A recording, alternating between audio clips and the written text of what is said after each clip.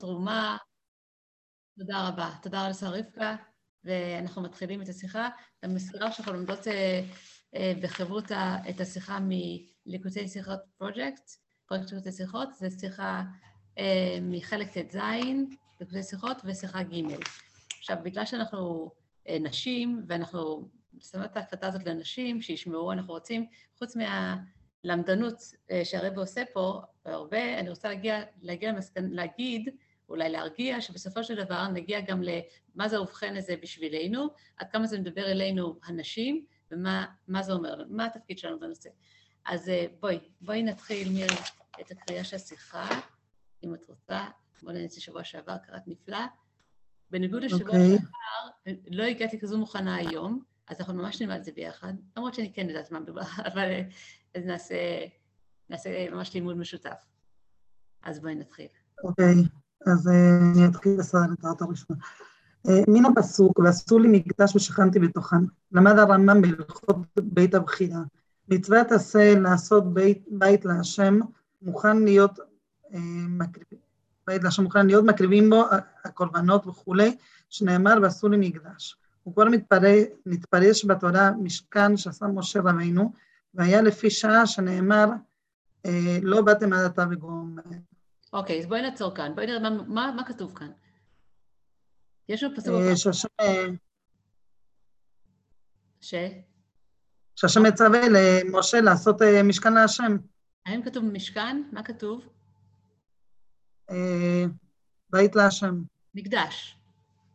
מקדש. מקדש ושכנתי בתוכם. האם יש הבדל בין מקדש למשכן? לא יודעת, נראה אחר כך, אם בכלל.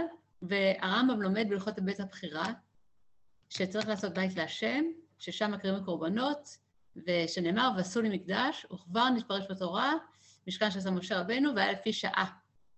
למה היה לפי שעה? כי מה ההסבר? כי הם היו במדבר. הם עוד לא הגיעו הם לא הגיעו לארץ ישראל. בדיוק, אז בעצם, אז נראה שהעשו לי מקדש זה הוראה חד פעמית, או זו הוראה של מדבר, ואז מה יהיה עם המקדש של ארץ ישראל? האם יהיה לנו ציווי נוסף? אנחנו נראה את זה עכשיו. אבל בהלכות מלכים. אוקיי, אבל בהלכות מלכים יליף לרמב"ם מכתוב אחר. 3 מצוות נצטוו ישראל בשעת כניסתם לארץ גומר, ולבנות בית הבחירה, שנאמר, ושכנו תדרשו ובאת שמה. ושכנו, לא יודעת כל מיני. ומאיפה זה? בואי נסתכל בפוטנוטס והמראה מקומות. זה מספר 5, זה מובא מדברים, מראה י"ב, פסוק ה'. אז הוא מביא, אז אותו רמב"ם שהביא קודם את הפסוק בהלכות בית הבחירה, ועשו לי מקדש ושכנתי בתוכם, הוא מביא עכשיו פסוק אחר. מה הפסוק שהוא אומר? מתוך ספר במדבר, בספר דברים. אוקיי? פסוק אחר. יופי. וזה כאילו הם נצטוו מיד כשנכנסו לארץ ישראל, כבר. השאלה היא מיד, הם בנו את זה מיד כשנכנסו לארץ, או היה זמן? לא, זה היה אחרי כל הכיבוש, אני כבר ממש לא זוכרת, אבל זה היה כל נכון, זה היה אחרי 14 שנות כיבוש וחלוקה, והיה עוד משהו מקדים שהם היו צריכים לעשות, 2 דברים מקדימים שהם צריכים לעשות, כתנאי לבית המקדש, ועל זה נדבר בסדרה הזאת. מה עוד היה? רגע, שנייה, מזל לי, את יכולה להנמיך? תנמיכי, תודה. אנחנו נראה בסדרה. סליחה, פשוט לומדים פה גם בזומים. זה בבידוד? הפכתם לבית? לא בידוד, אבל במכללה לומדים עכשיו בזום. כן. וואו. אז בואי נראה שיש 3 מצוות שנצטוו. אמרנו שזה... אם קראנו את זה כבר, עוד לא? לא, וידוע קושיה, מפני מה לא הביא גם כאן את אותו הפסוק שהביא בריש הלכות בית הבחירה. 2 פסוקים הוא הביא. פסוק אחד מפרשת שלנו, פרשת תרומה, ופסוק אחד מפרשת ראה, למה צריך 2 פסוקים? מדובר באותו דבר, ואולי זה לא אותו דבר, ואולי מאחד לא לומדים להשיב, ואולי המשכן של מדבר הוא משכן אחד, ובית המקדש הוא משהו אחר, וזה בכלל לא, אי אפשר ללמוד מאותו פסוק. זו השאלה. כן. זהו, עכשיו נתחיל לראות תירוצים. מה? עכשיו נתחיל לראות תירוצים. אז נלך למשנה, שהוא אחד מהמפרשים של הרמב"ם. בלחם משנה, תירץ שהפסוק ועשו לי מקדש מדבר במשכן המדבר, ואילו הפסוק לשכנו תדרשו קאי על משכן שילה, כמו שפירש רש"י. וכי איכא דבשילה ובמדבר מצווה, ודאי בבית הבחירה היא מצווה. כמו יש פה שתי מצוות בעצם, מצווה אחת כזאת, מצווה אחת כזאת. מה קורה כאן? זה שני משכנים שונים, כאילו מה... לא שני משכנים שונים, שני מצוות שונות, זה שני מהויות שונות. בדיוק, זו השאלה. אבל אין זה מובן. מה? אבל אין זה מובן. תקראי, בבקשה. אבל אין זה מובן, כיוון שמנה הרמב"ם את בניין בית לאי, בהלכות... בית להשם. סליחה. לא, בסדר. כי זה לא משהו סיני. כיוון שמנה הרמב"ם בניין בית להשם בהלכות בית הבחירה כמצוות עשה, דהיינו מצווה הנוהגת לדורות, למה הביא פסוק שהציווי שבו אינו אלא בניין המשכן? למה, אם זה ציווי לדורות, אז למה המשכן? המשכן היה משהו זמני בזמן של המדבר. אז כאילו, הוא לא קבוע, אז למה אתה מביא אותו לבית להשם? ובכלל. ובכלל קשה להבין סברה זו, שבהלכות בית הבחירה, שכשמן כן אין, אינו שכל תוכנן ומצוות עשה לדורות, על דבר או על דרך. מה זה עין דלת? על דרך. על דרך? גם על דרך. בניין. מה? גם על דבר יכול להיות טוב. זהו, לא ידעת אם זה על דרך או על דבר, בעניין בית הבחירה, בית המקדש, הביא דווקא פסוק הציווי בו, שבו הוא על משכן המדבר, ואילו בהלכות מלכים, כשמן כן אין, שהנידון בהן הוא בעיקר מצוות מינוי מלך. הביא הפסוק לשכנו תדרשו דמיירי במשכן שילה. ובית עולמים. כן?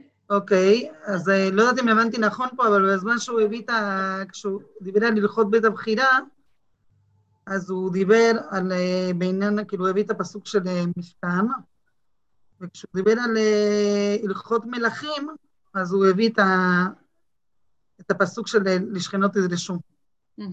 שזה... מה? מביא שני פסוקים. לכאורה דיברנו על זה כבר, אנחנו נראה לאט לאט עד סוף השיחה, נראה בעצם מה קורה כאן, למה הוא לא מביא את הפסוק השני בגלל שהוא שכח את הראשון, יש פה עניין למה הוא הביא את הפסוק השני, ומה הראשון, מה כל פסוק ללמד, ומה לומדים. ונעבור לבית. אוקיי, את רוצה להמשיך לקרוא? אני את עושה את זה מצוין. אם לא קשה לך, את עושה את זה מצוין. אני מעדיפה שלא כרגע שתקראי יד. אני אומרת שאני מעדיפה שתקראי יד כרגע, אולי אני אצליח להתרכז יותר. בשמחה. לכאורה אפשר לתרץ שבהלכות בית הבחירה הביא הרמב"ם את הפסוק ועשו לי מקדש, ולא כציווי על המשכן, אלא מפני שממנה למדנו את המצווה הכללית של בית המקדש, כדאית במדרשים, אבל לפי זה שוב אינו מובן לאידך גיסא. מה שבמצוות בעניין בית הבחירה בהלכות מלכים הביא פסוק אחר, לשכנות תדרשו או באת שם. אוקיי. חושבים שאולי הפסוק הראשון הביא כעניין כללי לא רק על המשכן, אבל למה הביא רמב"ם את הפסוק השני בפעם השנייה?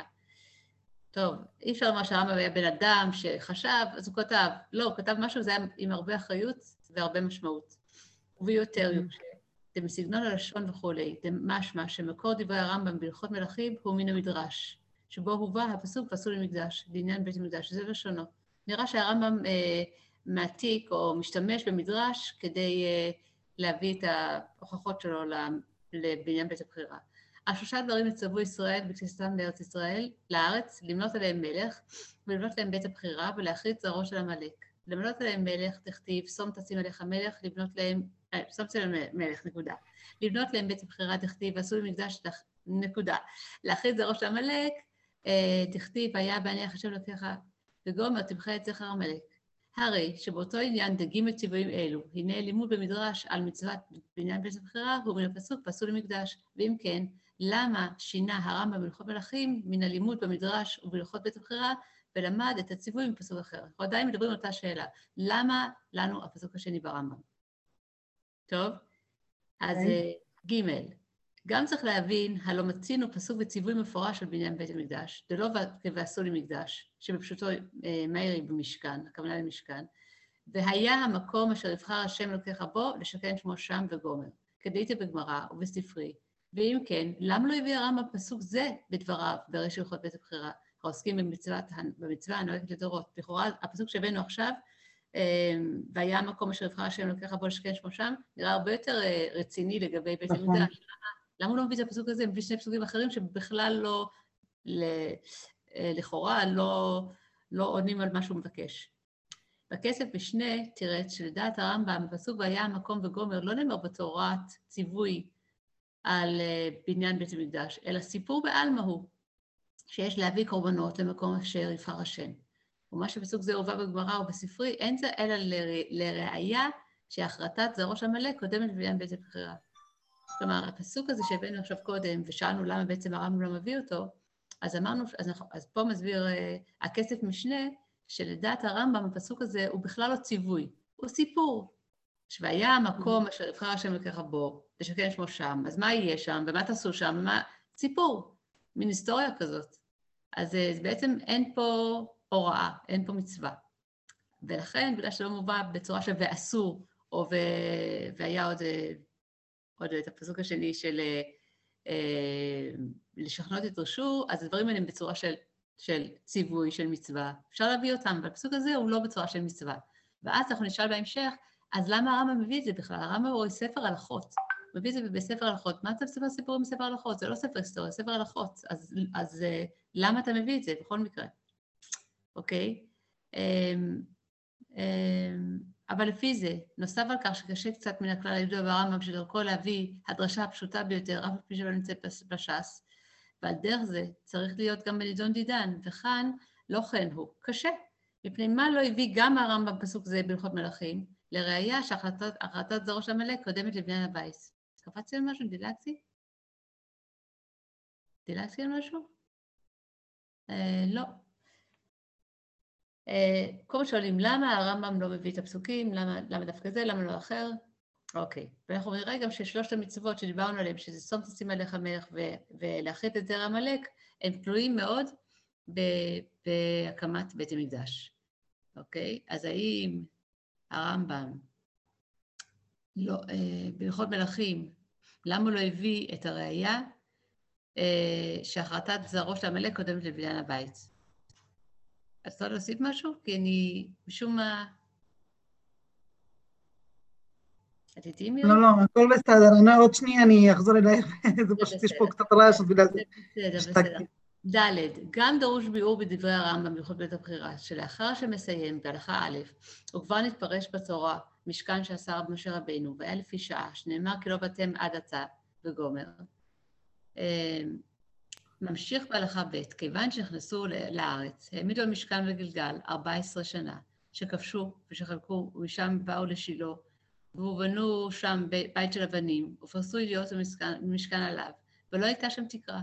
בשס"ט שנה עמד משכן שילה, וכשמת אלי חרב, ובא לנוב, ובנו שם מקדש, וכשמת שמואל חרב, ובאו לגבעון, ובנו שם מקדש, ומגבעון באו לבית העולמים, והיא נוב וגבעון 57 שנה.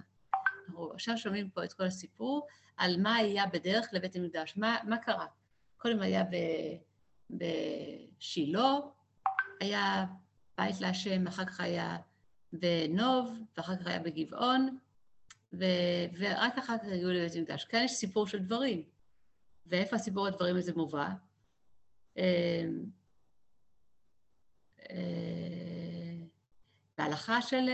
בהלכות של...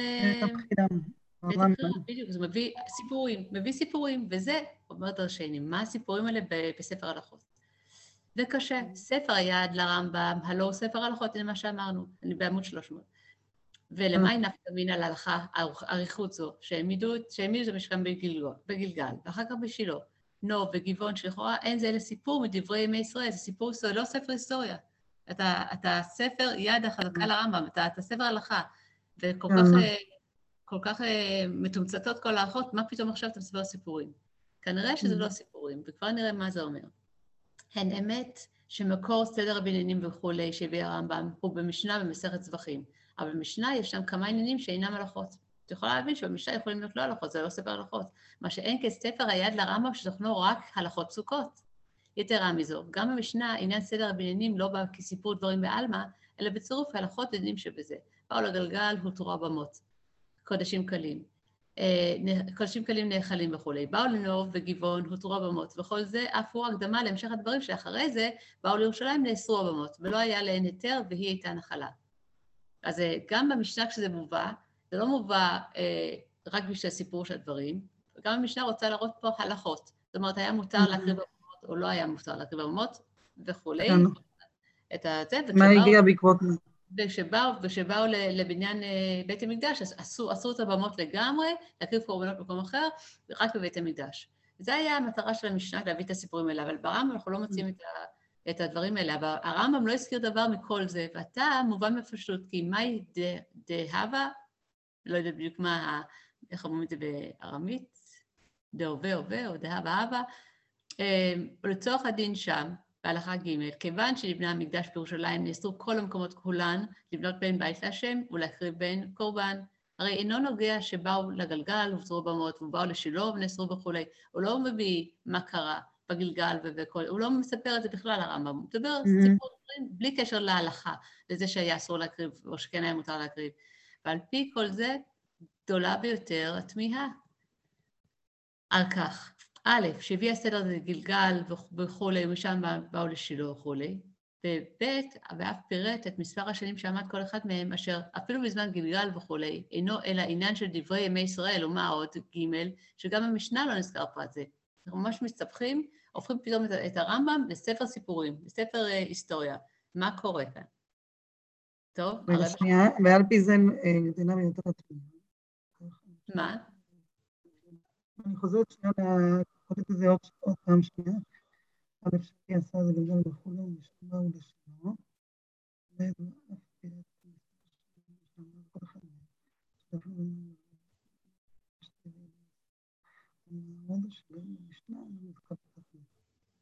אוקיי. טוב, ונעבור, אני רוצה לפתוח את זה שוב. נמצא שיחה. רגע.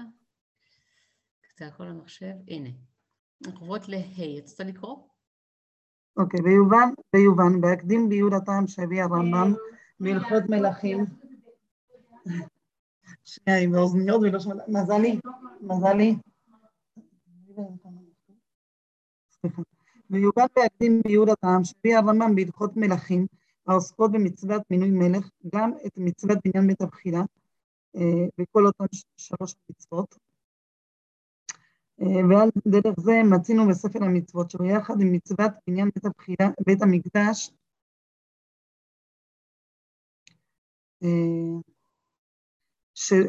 שתבואנו לעשות בית עבודה כולי, והוא עמדה עליה ועשו לי מקדש, הוסיף בלשון ספרי 3 מצוות נצטוו ישראל ואת כניסתם לארץ, למנות להם מלך ולבנות להם בית הבחירה ולהחליט זרעו של עמלק. וגם בזה אינו מובן מה העניין 2 המצוות האחרות אצל מצוות בית המקדש. למה הוזכרו גם 2 המצוות הקודמות? מה הקשר? יש פה מצוות בית המקדש, דבר עליה. מה הקשר 2 מצוות אחרות? ואנחנו נראה עכשיו בהמשך שהן תלויות אחת בשנייה. או שנייה בשנייה. כן. גם פתיחת... מה? אני אומר זו בזו, לא נמנה אותם. גם פתיחת דבריו, כלשון הגמרא והספרים, 3 מצוות היא... ייתור. כלומר מיותר, ייתור לשון... כיוון שמנה לאלתר, כבגמרא ובספרי, ג' המצוות בפרטיות, ואם כן, למה לא להקדים את מספרן, ובלשון הש"ס, מנינה למה לי. מנינה למה לי. למה אתה סובר אותם? תאמר, שיעשו לישראל נצטוו בזה, בזה, בזה. למה צריך 3 מצוות? מה הרעיון? מדייקים ממש בדברי הרמב"ם, בצורה של דיוק. ואין אומר שזה מתולץ על פי פירוש רש"י שם, להכין נקת 3 הללו שהן תלויות זו בזו, לעשותם כסדרן כולי, מלך, ואחריה עמלק, ואחריה בית הבחירה. מפני שבזה מתבאר רק מה שנקת 3 הללו, אבל לא הקדמה ג' מצוות. איזה דיוק, כאילו מה, באמת, מה זה משנה? אבל מסתבר שמאוד משנה. תכף נראה למה... מה הרב לומד מזה? והביאו בזה, 3 מצוות הללו הן, ולשון רש"י, תלויות זו בזו. היינו שאף שהן ג' 3 מצוות נפרדות, מכל מקום, כל אחת מצוות אלו, היא גם פרט ושני המצוות האחרות, והיא הפועלת בהן שלמות.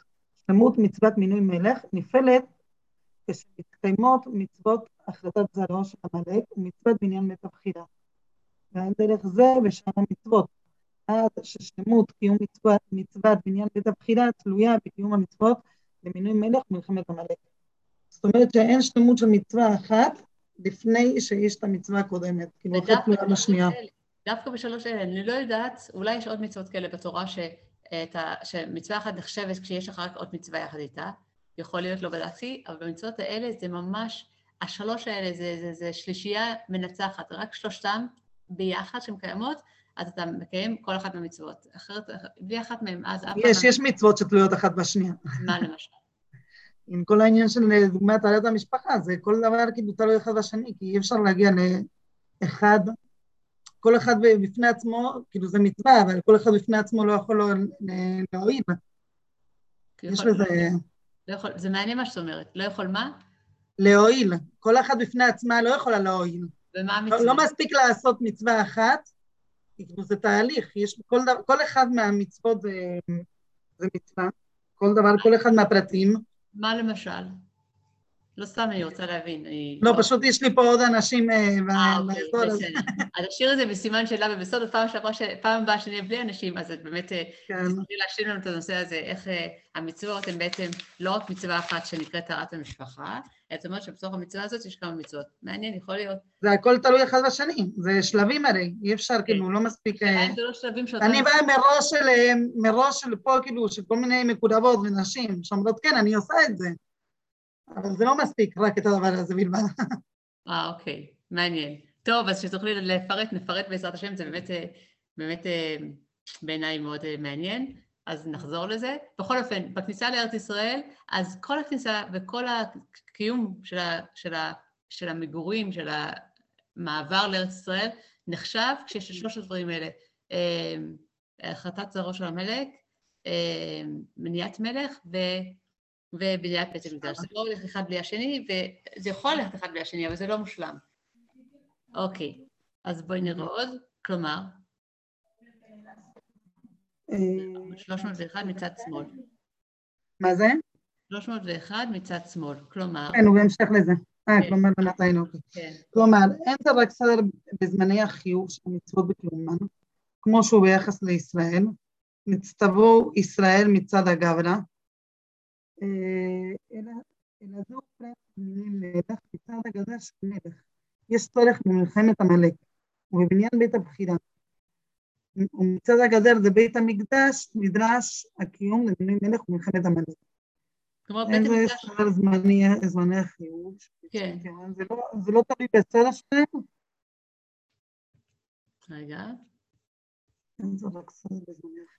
זה לא רק הסדר, כלומר תעשה את זה ואת זה ואת זה, אלא הכוונה תעשה את כולם, כי למשל המלך הוא מובא ראשון, אבל זה לא פרט מינוי מלך, שאתה צריך גם מלך וגם מלחמת המלך וגם בניית בחירה. זאת אומרת, המצווה עצמה היא מושלמת כשעשית את כולם. וזה לא משנה לפי הסדר הכרונולוגי שלנו. הסדר פה לא משנה, כן. ותדע לך שאף מצווה לא מושלמת אם לא נעשתה הנוספת.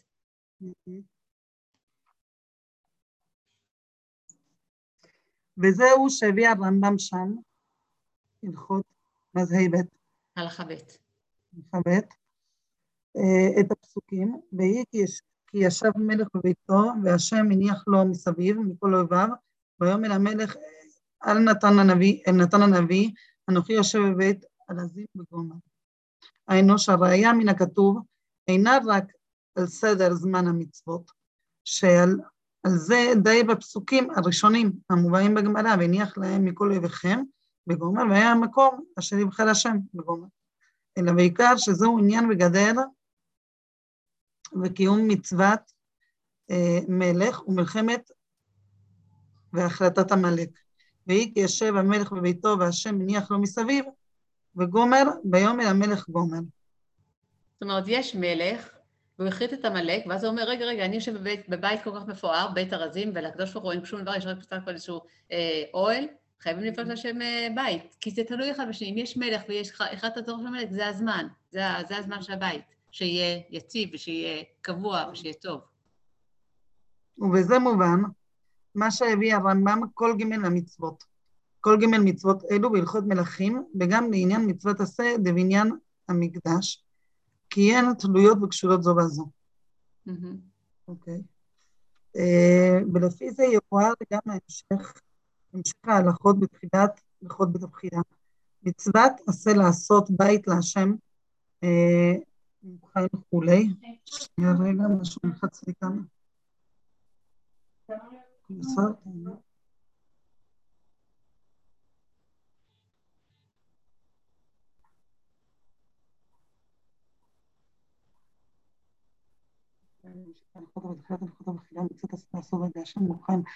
שנאמר ועשו למקדש ממשיך, הוא כבר נתפרש בתורה המשכן שעשה משה רבינו והיה לפי שעה וכולי. היינו שמצוות בניין בית להשם חי גם על המשכן שעשה משה רבינו. הנה רגע, אנחנו עכשיו מגיעים למקום, לפרשה שלנו של תרומה. הרי אנחנו לא נמצאים בארץ ישראל בזמן שקיבלנו את הציווי הזה ועשו למקדש. אנחנו נמצאים במדבר. במדבר, אז גם בעצם בית להשם, אז הכוונה היא גם למדבר. בעצם אנחנו רואים שהציווי התחיל כבר מהמדבר. ואז בהמשך השיחה נראה אם גם שם היה את העניין של מלך ועניין של חטאת זרעו של עמלק, כדי שהמשכן יהיה משכן, שלא יהיה סתם כאילו. כן? בואו נראה עוד. כן. וכיוון שמצוות בניין בית המקדש, תלויה בבית המצוות הנוספות, שלצורך גדר קיום בניין בית המקדש נוגע שיהיה קודם לזה הקיום למינוי מלך והניח במלחמת עמלק, צריך לומר שכן היה בכל בתי המקדש. אם אחד תלוי בשני, אז זה מוכרח לומר שזה גם מהמשכן היה את העניין הזה. בדיוק, למרות שעוד לא נכנסו לארץ, אבל המצוות עצמם, בתור מצוות, הן תלויות אחת בשנייה. כן. נראה איך זה הולך באמת. בהיינו, שאף על פי שאלו הן ג' מצוות שנצטוו ישראל בשעת כניסתן לארץ, אין זה אלא בנוגע לציווי דכל ג' המצוות. אבל כיוון שמצוות בניין בית להשם היא ציווי אחד בכל הדורות, ועשו למקדש הכולל את כל הבניינים, וגם הבניינים הקודמים בכלל, מובן שגם בכל אחד מבנייני המקדש, גם במשכן הקודמים, היה הדבר לאחר שהיה מלך והניח בגומר, מכל אויביך מסביב, שעליהן תלויות זו וזו. כן, זה כאילו מוכרח לומר שכאילו הציווי זה לא משנה לפני כניסת הארץ או אחרי כניסת הארץ, כאילו כולם זה אותו עניין, זה העניין של ועשו למקדש. עכשיו נשאל את עצמנו, בואי נקדים את השיחה, ונשאל את עצמנו, האם במדבר גם היה להם דבר כזה של מלך ושל חטאת זרעו של עמלק? אז כנראה ידעו לנו בהמשך בשיחה שכן היה את העניין הזה. בואי נעשה בעצמנו. היה מלך במדבר? לא זכור לי. אולי משה היה מנהיג? לא. משה רבינו. לא, היה מנהיג, אבל לא מלך. השאלה מה ההבדל בין מנהיג למלך, וזה נראה בהמשך באמת לראות אם משה באמת היה מנהיג או מלך או מה. ומה קורה עם חטאת זרעו של עמלק? היה. הם הגיעו לרפידים, עמלק נלחמו בהם, כן, היה כל המלחמה. כן, אז זה כן היה, אז לכאורה אנחנו רואים פה, אז היה, המשכן נבנה, במצב שיכול להיות משכן באמת, ולא סתם בערך. אבל נראה, ובכל אופן נחרב, וגם האחרים נחרבו, ונראה איך בסוף, כשהגיעו לבית העולמים, בבית המקדש, זה היה יותר קבוע, גם נחרב. זה כבר סיפור אחר, אז הבניין בית המקדש השלישי לא יחרב לעולם. זה אנחנו יודעים, הוא לא יחרב. ואנחנו ננסה להבין גם איך, למה. למה? כן. הרב לא כך מביא את זה פה בצורה גלויה, אבל אנחנו בהחלט יכולים להגיע למשהו כזה. שאני אזכיר עכשיו כבר הזכרתי קודם, שזה מאוד תלוי בנו הנשים, ובנו בבתי מקדש הפרטיים שלנו, שאנחנו בונות אצלנו פה בבית שלנו, ובנפש שלנו, ואני ממש רואה את זה בצורה כזאת, שכשאנחנו נהיה מוכנות באמת לגאולה, ולשלוש מצוות האלה, שאנחנו נדבר איך זה מתבטא בחיים שלנו, אז באמת נזכה לגאולה שלמה, בעזרת השם, ולבית שלא נחרב. זה כתוב במפורש בשיחה, או שאת מוסיפה את זה? זה לא כתוב בשיחה. זה יכול, אוקיי, טוב, זה מובן מתוך השיחה, ואני אני אוהבת את האובחן שמביא אותי. כן, טוב, כל אחד יכול באמת לקחת... לא, זה יפה, כאילו, זה כל העניין. כן, אני אוהבת את הסיים, אוקיי, אז מה? אז מה זה אומר לי? וכתוב, עשו לי מקדש שכנתי בתוכם, אנחנו יודעים בתוך כל אחד ואחד. זאת אומרת... הוראה למעשה, לענייני, כאילו... בתוך המשכן, בתוך כל אחד ואחד מישראל. אז מה זה אומר לגבינו היום, ואיך אנחנו עושים את זה? נגיע לזה. בואי נמשיך, כי אנחנו קצת...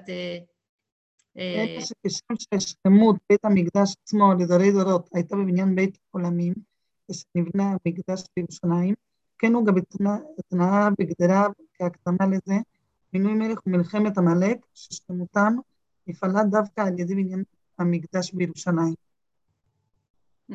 זאת אומרת שגם, שאולי בכל מקום שהיה מלך, אמרת, לא בדיוק היה מלך במדבר, משה רבנו היה מנהיג, אבל לא בדיוק מלך, ואולי באמת לא ממש השמידו את העמלק, זה לא דיברנו, אבל גם, זה דברים שבערך, אז גם המשכן היה שבערך. כשאנחנו מגיעים לבית המקדש שהוא בית עולמים, אנחנו מגיעים לדברים האלה ממש. יש מלך ויש החלטת זרוע של עמלק, זאת אומרת, החלטת כל הרוע בעולם, אין כבר רוע בעולם, ואז מגיע לבית עולמים, ואולי זה מה שהתכוונתי לומר, וזה מה שהרבא אומר כן כאן, בצורה כזו או אחרת, שבית המקדש שלישי לא יחרב, כי זה יעשה, כל הדברים יעשו בצורה מלאה. מושלמת. מושלמת, אז זה מושלם, אז כמו שכל מצוות תלויה ואחד בשנייה, גם השלמות של כל מצוות תלויה, אם כולם שלמות, אז זה מושלם. יפה. זהו. ומה הייתה, מה הביא הרמב"ם את הפסוק ועשו למקדש והמשיך לאלתר, הוא כבר, מה? לאלתר, כן. הוא כבר נתפרש בתורה משכן שעשה משה רבינו והיה לפי שעה, הציווי כפשוטו היה משכן שעשה משה, גם בו קיימו את מצוות בניין בית להשם, על כל הגדרים שלו, כי משה רבינו מלך היה,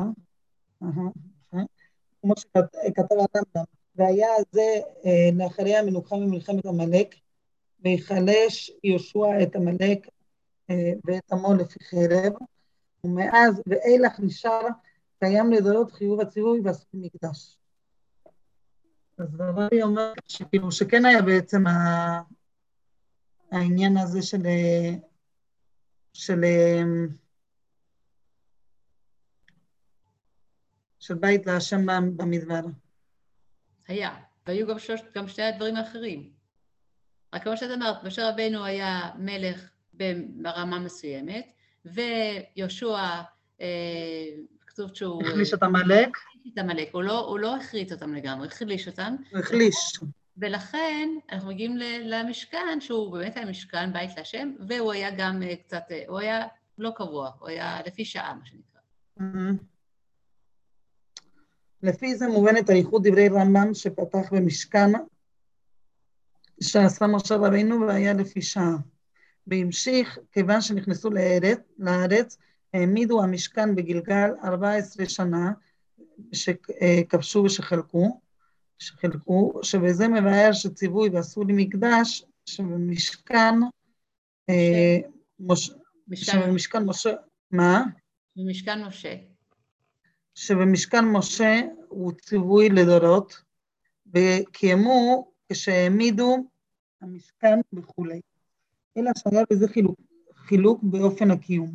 המקדש שעשה משה, כיוון שנבנה במדבר, והוא כאן ממסע למסע, היה באופן במשכן אוהל, רק לפי שעה, וממילא נמשך אופן זה של החיוב והקיום, גם כאשר נכנסו לארץ. כל זמן שהיו שם במצב לפי שעה, קודם גמר 14 שנה שכבשו ושחילקו, וישוע לא היה מלך. כן, יהושע היה מלך באותה תקופה. ומשם באו לשילה. אז היו ישראל במצב של מנוחה יותר. מנוחה יותר בארץ ישראל, לאחר שכבשו ושחילקו. ואזי בנו בית של אבנים, ולא אוהל, כמו עד אותו זמן, ושסמ"ט שנה עמד משכן שילה.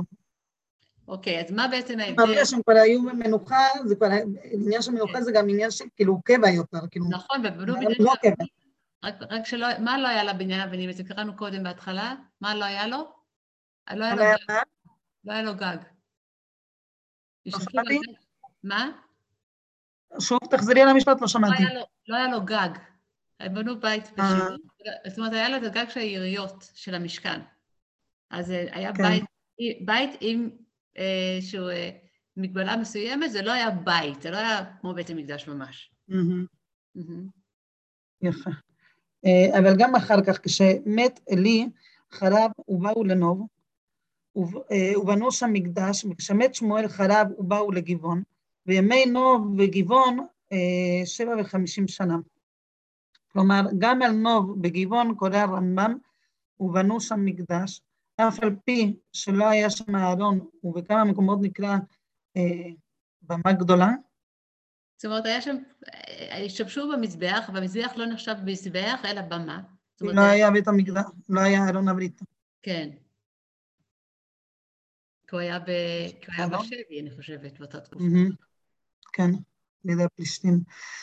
כי מצוות בניין המקדש נתקיימה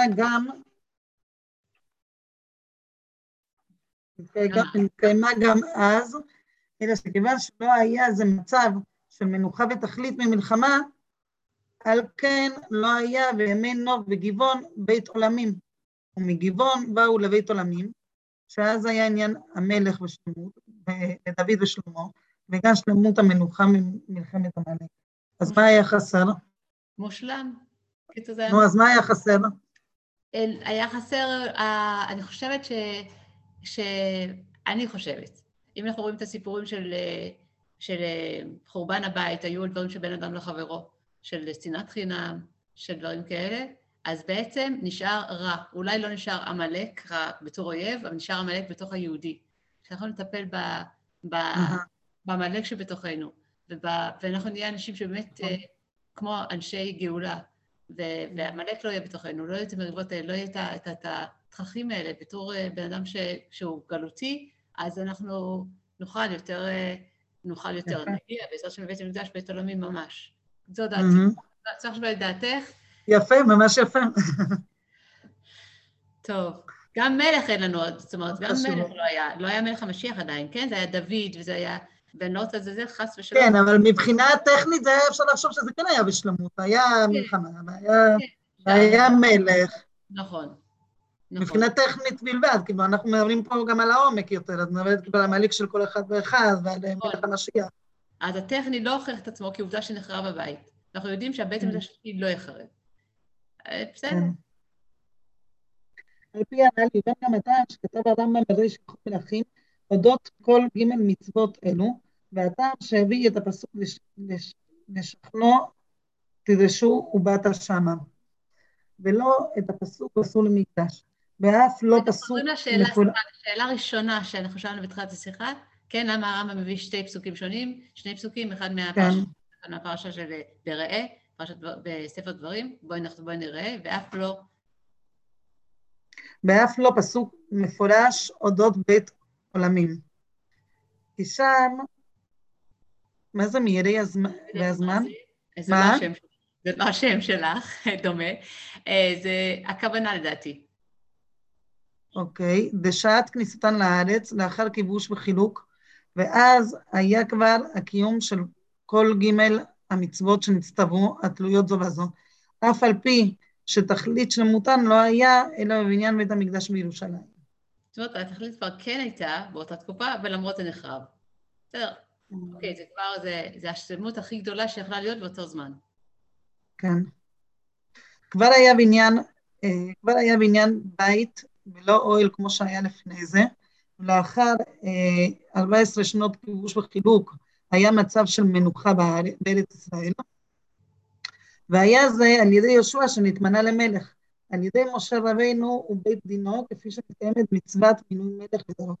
רגע, בואי נעצור כאן רגע ונבין למה אמרנו שמשה לא בדיוק היה מלך ויהושע כן היה מלך. משה נתמנה למלך בתור מנהיג, כמו שאמרת. זה לא היה על ידי בית דין, ועל ידי כמה צריך שם כתוב, 70 זקנים, ועל פי נביא, לא היה את כל זה, את כל התהליך הזה. אז מלך, הוא הוגדר כמלך, אבל באמת הוא לא עבר את ההמלכה. אז הוא לא היה מלך כמו שבאמת. אוקיי? אז בישוע כן היה לו את זה. על פי, והיה זה על ידי יהושע שנתמנה למלך, על פי בית דין של 70 זקנים ועל פי נביא, מה שאין כן המשכן שהיה לפי שעה במדבר, ממסע למסע ולא במצב של מנוחה, וכן חוט משה לא מצינו שהייתה על ידי מינוי, בהתאם לפרטי מצוות מינוי מלך.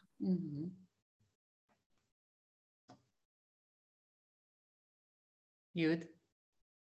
זה? מה זה יוד? יוד זה הסעיף יוד. זה א' ב'. ככה? כן? כתוב ככה כן, במלא. על פי זה יש ליישב גם את השאלה בנוגע להלכה הנ"ל.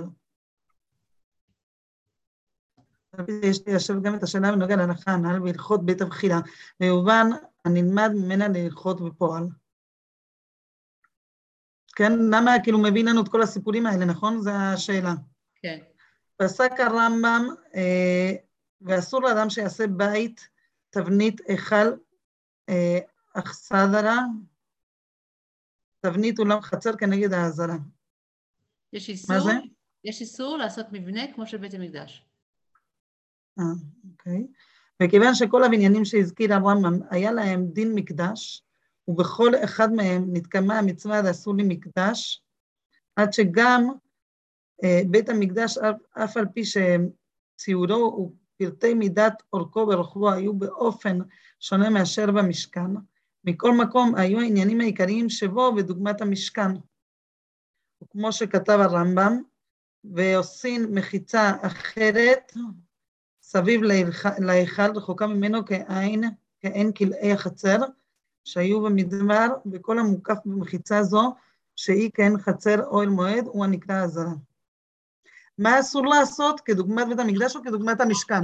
עכשיו נראה, עכשיו הרי מדבר על זה. באמת השאלה היא בעצם, אז אם זה כל כך דומה אחד לשני, האם זה מותר או לא אסור, יש לומר? יש לומר שהאיסור לעשות בית, תבנית וכולי, חל גם על התבנית והמשכן. בתורה אין התשובה. כן. זה משכן שילה ונוב וגבעון, כאילו לכל אחד מהם. כן. והביאור בזה, בפנימיות העניינים. עכשיו נכנסים לחסידס, עכשיו זה הגדיחתה, עברנו את כל הפלפולים, עכשיו אנחנו מגיעים למה החסידות אומרת הזה. כן. בתוכן בסדר, שלושת המצוות הללו מבואר בחסידות. ששום תסיס עליך מלך, היא בחינת העירה, כי מלך עניינו עירת השם יתברך ביתר שאת, ועומד בביטול לקדוש ברוך הוא. מה? זה לא שאנחנו יראים מהמלך, את שהמלך עצמו יראה את השם. זה המלך בוא נגיד, המושלם. כשהוא מלך יראה שמיים. כן? ועומד בביטול לקדוש ברוך הוא. מי עומד בביטול? המלך. המלך. ועל ידי המלך נמשכים העירה והביטול לכל העם. אנחנו לוקחים את הרעיון של... מלך ישראל זה לא כמו כל שאר... נכון. יש בו, דרכו יש את הביטוי של עירת השם. בדרכו נמשך עירת השם לכל עם ישראל. בדיוק. וזה לוקח את המושג מלך, שאנחנו חשבנו על מלך, מין שולט, שליט, אנחנו בעצם אומרים, רגע, המלך זה מי שבעצם מביא את המלכות של הקדוש ברוך הוא לעולם. אז מה היה חסר למשה אם כך? איפה? כאילו שאמרנו שבמשכן היה את עניין של מלך על ידי משה, אבל זה לא היה בשלמות, כי הוא לא מונה על ידי בית הדין. בדיוק. אז מה היה חוסר? כאילו, משה היה עירת השם בשלמות. 100%, והוא לא מונה. אז הוא לא היה מלך בהגדרה, הוא היה כמו שאמרת מנהיג, ואנחנו קוראים לו מלך, אבל זה לא לפי ההלכה. אנחנו חייבים להראות שכל התקופה הזאת זה לא תקופה של שלמות, כי עובדה שזה היה, גם זה היה בית אלוהים, זה לא היה בית אלוהים, זה היה בית שסגרו, וזה לא היה משהו קבוע, אז גם. אז הכל גם וגם וגם, אז שום לא היה ממש ככה, חתום כמדהים. ולאחר שהגיע האדם לידי בחינת העירה, שעניין של התקפיה, צריך לקיים מחיית המלך, עניין ובהר טהרה, בקרבך, שזהו על ידי טבחה. ורק לאחרי זה אפשר וצריך לבוא לידי מדרגת עירה הילה, הבאה על ידי בית המקדש, מקדשי תראו. המדרגה הזו של יראה באה מבחינת... תיראו. מה? תיראו, משון יראה. תיראו. כן, משון יראה. כן, מקדש תירא. יראת הקודש, יראת כמו בית כנסת, גם צריך להיות יראה. כן. המדרגה הזו של יראה באה מבחינת החוכמה של עניין התורה. וכן הוא גם בכל דור ודור, גם בזמן הגלות משחרב בית המקדש, זה לטעמות של ההלכה. למה העירה של בית המקדש זה עירה, כאילו, הוא אומר פה שזה עירה עילה. מה ההבדל בין המדרגות? כאילו, אחרי שיש את העניין של התקפיה, יש את העניין של התהפכה, אבל איך זה מקביל לעירה עילה? עירה עילה, והעירה הרגילה של יראת השם. אני חושבת שזה מה שנקרא עירה עילה, שאתה ירא מהשם בצורה מרוממות כבודו, ולא נראה לי, אני לא מומחית בעניין, ולא מהעונש על החטא שתעשה. זאת אומרת, אתה כל כך נמצא שם, אתה הפכת את הכל, כבר אין לך רע, אתה הפכת הכל, ולכל פני יש יראה, מה זה יראה הזאת? יראה מפני כבודו. שזה מתבטא בעניין של מקדש. שגם במקדש את מקבלת את יראת הרוממות, את לא פוחדת. כן, אבל מה ההבדל בין זה לבין יראת השם של עניין של מלך, של מינוי מלך? מה ההבדל ביניהם? מי אמר שיש הבדל? כי פה אנחנו רואים שזה שלבים, לאחר שהגיע האדם לידי בחינת העירה של עניין של התקפיה, שזה מקביל למינוי מלך, כן? של יראת השם, כאילו על ידי מלך, צריך לקיים מחיית עמלק, שזה עניין ובער טהרה. כן? שצריך לבאר את זה מתוכנו גם. לא מספיק יראת השם על ידי מלך, כאילו, בבחינת מלך. בוא נראה מה אמרנו על המלך, איזה סוג של יראה הוא מביא, אני אחזור קודם בשיחה, איזה סוג של יראה המלך מביא לעם. שאמרנו שהמלך, כל התפקיד שלו זה... יראת השם. איזה יראת השם? כתוב פה, בתוכן וסדר ג' המצוות הללו מבואר בחסידות, ששום סוס תשים עליך מלך, היא בחינת העירה. כי מלך, עניינו יראת השם, יראה את השם יתברך ביתר שאת. והוא עומד בביטול לקדוש ברוך הוא, על ידי המלך נמשכים העירה בביטול לכל העם. זה הביטול, אולי ביטול זה ההתקפיה. וכשאתה מגיע לרמה של התהפכה ותראה אלאה, אז אתה כבר בדרגה הבאה. זה קורה על ידי שאתה, מה עשית? מה אמרנו? על ידי הקמת בית מקדש, על ידי בניית בית להשם. אוקיי, ואיפה היה מחיית עמלק? ובארץ את הרב מקרבך. בואו נחזור, נקרא את הקטע הזה שוב. ולאחר שהגיע אדם לידי בחינת העירה, שהיא עניין של התקפיה, צריך לקיים מחיית עמלק. אוקיי? בסדר? אז אחרי שהוא עשה את ההתקפיה, זאת אומרת, יש לו מלך, אז הוא צריך לעשות מחיית עמלק. עניין הוא ביאר טהרה, שזהו ההתהפכה. ורק לאחרי זה, אפשר וצריך לעבור שבא לידי בית המקדש. כמו זה השלבים. מה זה המדרגה של עירה עילה? מה ההבדל בין עירה עילה לעירה של התהפכה, של התקפיה? התקפיה אמרנו שזה עירה של רגילה. זה מקביל כאילו למינוי מלך, שזה עניין של יראת השם. כן. אולי זה בגלל, אני חושבת שאולי שעל ידי מלך, זה כאילו, זה עדיין, כאילו יש לנו יראת השם, אבל זה חיצוני ממנו, זה על ידי, איך קוראים לזה? על ידי ממוצע, כאילו על ידי המלך. על ידי המלך, כן. ועל ידי שמקימים בית להשם, אז זה כאילו, זה עירה עילה, כאילו ממש שכבר נמצאת בתוכנו, זה לא על ידי ממוצע, על ידי המלך. היא עובדה קיימת, אתה לא צריך משהו בשביל זה, פשוט זה נמצא. כן, זה כבר עניין של בית, זה של קבע. כן. עניין של בית, של קבע, שאנחנו לא צריכים את המלך בשביל זה. כאילו, כבר עשינו את זה בתוכנו ממש... כן, ואנחנו בכל זאת צריכים את המלך, כי כדי שהבית המקדש יהיה באמת יציב, הוא צריך את המלך, והוא צריך להמשיך את מחיית המלך. כן, אבל זה בשלבים, זה אחד תלוי בשני, אחרי שעשינו את המלך. נכון, זה בשלבים, ואמרנו גם קודם שהשלבים האלה, והסדר לא כל כך חשוב, אם את זוכרת, זה בשלבים, וגם כשהשלב האחרון מגיע, אנחנו לא מוותרים את שתי המצוות האחרות, הן גם חייבות להיות, שלושתן ביחד. כן? ג' מצוות יצטוו ישראל. הם שלושתם ביחד, הם אלה שהם מחזקים אחד את השני כן, כאילו אי אפשר שיש שלמות של יראת השם קבועה בתוך, נכון, זה לא בעניין. רק שיש לך את המקדש, אתה צריך עוד כן. עבודה. נכון, זה עבודה נמשכת. נכון.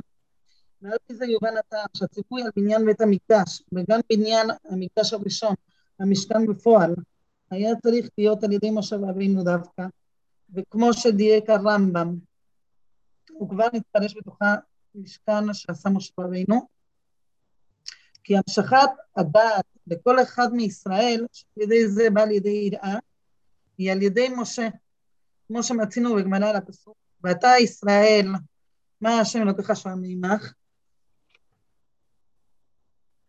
כי אם ליראה ומקשיבן.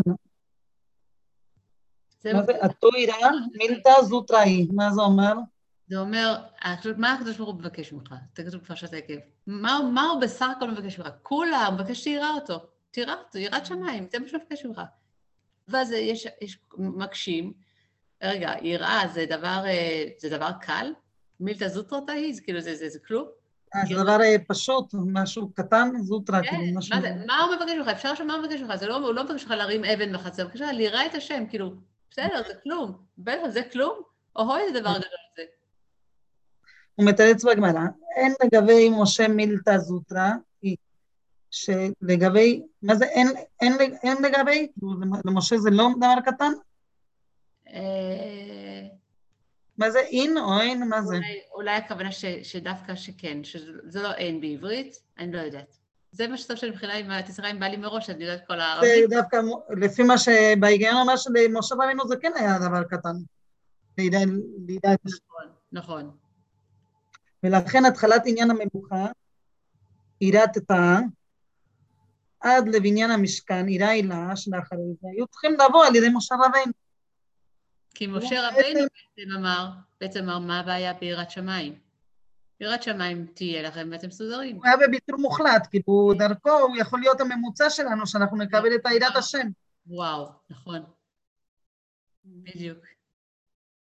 יתרה מזו, עניין המשכן והמקדש, הלא הוא כמאמר רז"ל, בתוכו לא נאמר אלא בתוכם, בתוך כל אחד ואחד מישראל, היינו שכל אחד מישראל יכול וצריך לפעול, להיות בעצמו משכן ומקדש להשם, משכנתי בתוכם, זה מה שאמרתי, כאילו, כל התכלית זה כן לעשות, להגיע לילה, איך קראו לזה? לילה, שזה מבחינת מקדש, שזה מבחינת קבע, כאילו שאתה עושה את זה כבר בתוך תוכה, הילה, זה לא בצורה של מקיפה, או על ידי ממוצע, על ידי מלך, על ידי משה, זה כאילו, זה נמצא כבר בתוך תוכה, זה כבר חלק ממך. ממך באופן אישי, פרטי. כן. זאת אומרת, אל תיקח את בית המקדש כדבר כללי, ויהיה להם ישראל בית מקדש, ויהיה להם ישראל גאולה, הכל טוב ויפה, אבל איפה אתה בסיפור הזה? זה מה שאת אמרת, כאילו, שזה מה שאת לוקחת הוראה למעשה. לגמרי. כל אחת יכולה לראות את בדיוק, כל אחת יש לה את האפשרות להבין מה הכוונה בחיים שלה, ואני לוקחת את הכיוון שלי, כי גם אני מתעסקת שם משהו דומה, שבאמת הכל מתחבר לי. טוב, אבל זה נגיד אחר כך, בואי נראה את הכוח על זה ניתן לו מבחינת משה שבנפשו, וכביאור רבינו הזקן, שהעירה היא מילתא זוטרא, לגבי כל אחד ואחד מישראל, וכמו שנאמר, שואל מימך, מכל אחד ואחד. נכון. וזה, יש לכל אחד גם את הבחינה של משה רבינו בנפשו, הבחינה שזה בשביל משהו קטן. אז אם אנחנו לא מוצאים אצלנו את דרגת משה ואת היראה שהיא כל כך פשוטה וכל הדברים האלה, אז יאללה לחפור, אז יש לנו למחות את המלך כנראה בתוכנו. כנראה שאנחנו עדיין לא מלכים. כנראה שאנחנו עדיין לא תקעים שהמשכן ייבנה אצלנו, בתוך הלב שלנו. אנחנו לא... כדי להגיע לזה, אנחנו צריכים לעבוד, ולהיות מודעים לעבודה הזאת, ולרצות את זה, ולדעת שברגע שכל אחד מאיתנו תבנה את הבניין, את המשכן שלה בתוכה, בהתאם לשלושת הדברים, אז ייבנה המקדש בירושלים, ברור. ואם המשכנות שלנו ראויים ולא ראויים עם שתי עיינים, זאת אומרת, הם לא בתי קבע, אז מה עשינו? אז שיחקנו, אבל לא היינו בעולם הזה, לא הבאנו את הקדוש ברוך הוא, אנחנו רוצים להביא את הקדוש ברוך הוא דירה בתחתונים, זאת אומרת, להביא אותה לכאן, בתוך כל אחד מאיתנו. בתוך כל אחד ואחד. לגמרי. יפה.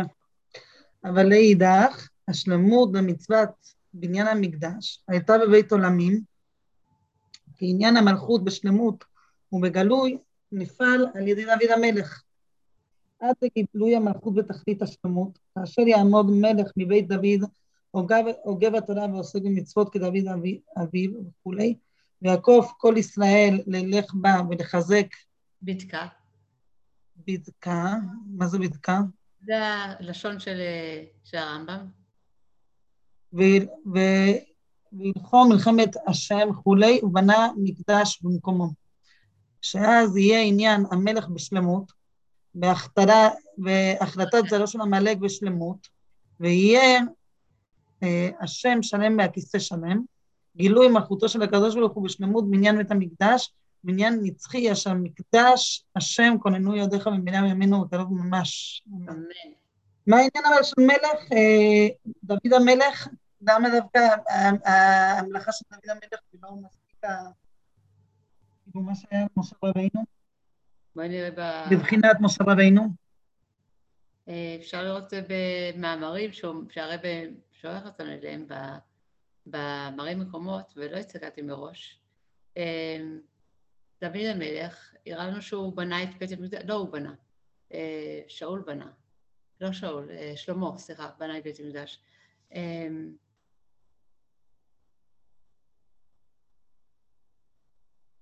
דוד המלך היה שלמות של מלוכה, הוא מונה למלך והוא היה מלך שלם. אבל בטח יש בזה משהו. בזמנו לא היה את המקדש. מה זה? והוא לא בנה את המקדש, הקדוש ברוך הוא לא נתן לו לבנות את המקדש, כי היה לו דם על הידיים, הוא נלחם מלחמות. אז הוא כן עשה מלחמות, אז הוא כן הכרית את זרעו של עמלק, אבל הוא לא זכה, בגלל שהוא היה עסוק בדברים האלה, הוא לא זכה לבנות בית המקדש. זאת אומרת, המלכות שלו הייתה חזקה, אבל לא מושלמת. מי שיהיה לו את המלכות המושלמת... את מתכוונת שזה היה צריך לעשות על ידו כל הדברים? זה השלמות שנעשה על ידי אותו אחד? לא היה בזמן דוד המלך בית מקדש. שלמה בנה את המקדש. אחריו, כן. זה לא היה.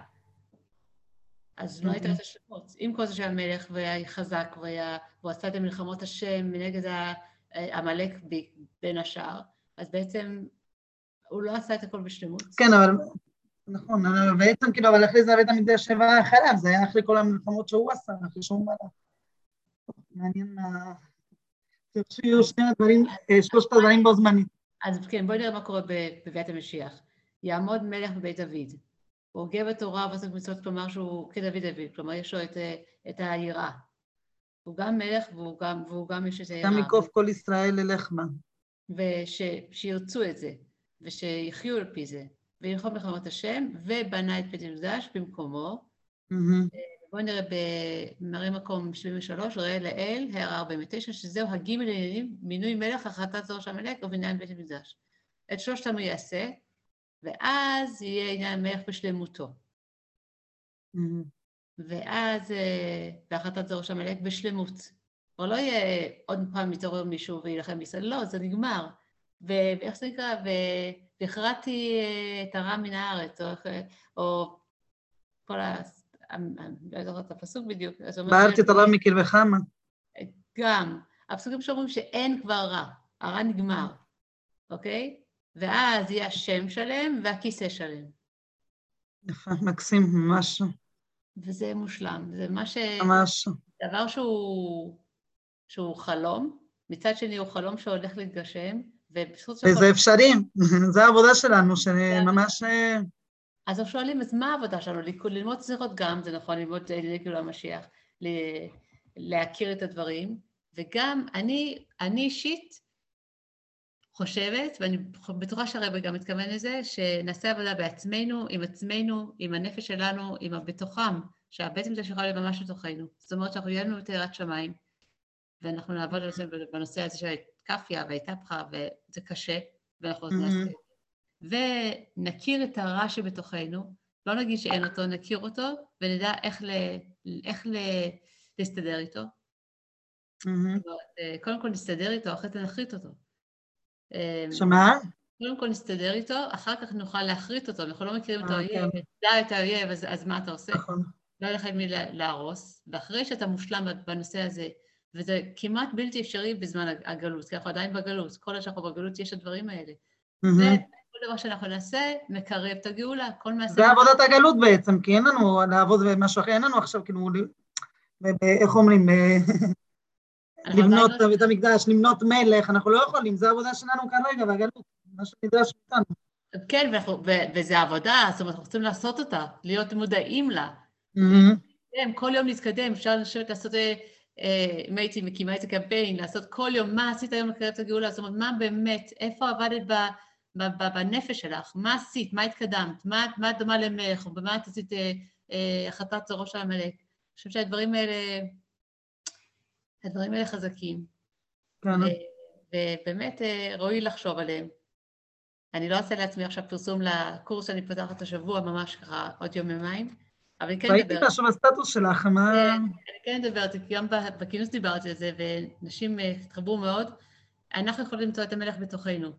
זאת אומרת, מה אתם תעשו עם מקדש שלך משלושת הדברים האלה? הרי יש לנו את המלך ואת העמלק ואת בית המקדש. אז בית המקדש, אני חושבת שהבית שלנו צריך להיות בית מקדש, והלב צריך להיות בית מקדש, והכל הדברים האלה, אנחנו משתדלים לעבוד על זה, אנחנו יודעים את זה. והחלטות תורה של העמלק זה לעבוד על היצר הרע, לתקן אותו, לדאוג שהוא לא יקפוץ יותר מדי אצלנו, ויש גם דרכים לעבוד על זה, אני מדברת על זה בקורס, וגם הנושא של מלך, אני חושבת שמלכותו ברצון קיבלו עליהם, מלך זה דבר שרוצים אותו בסך הכל בכל משפחה, אמא יכולה להיות מלך בצורה יפה ונהדרת, ובזמן שהיא מלך, כמובן שהיא מלכה, כמובן שגם הבעל יהיה מלך, והילדים נסיכים, ובעזרת השם, זה מין חלום של וואו, של ימות המשיח, מה שנקרא, כן, אבל בוא נביא את ימות המשיח לכאן אלינו, ונעשה את הדברים האלה ממש במיקרו, בקטן, אצלנו, ואז נגיע לגדול, נהיה מוכנים... ושמה זה מתחיל בעצם.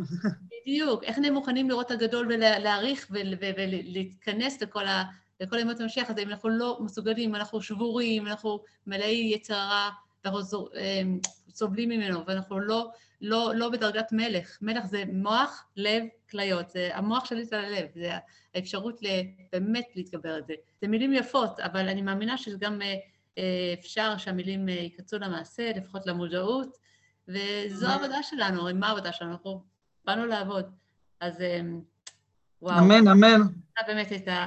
תודה השם שנזכה, עכשיו אומרים. בעזרת השם. יאו, תודה רבה. יופי, תודה דליה, וסליחה שבהתחלה הייתי קצת לא... היית מהממת במה שהיה צריך להיות. תודה רבה, באמת.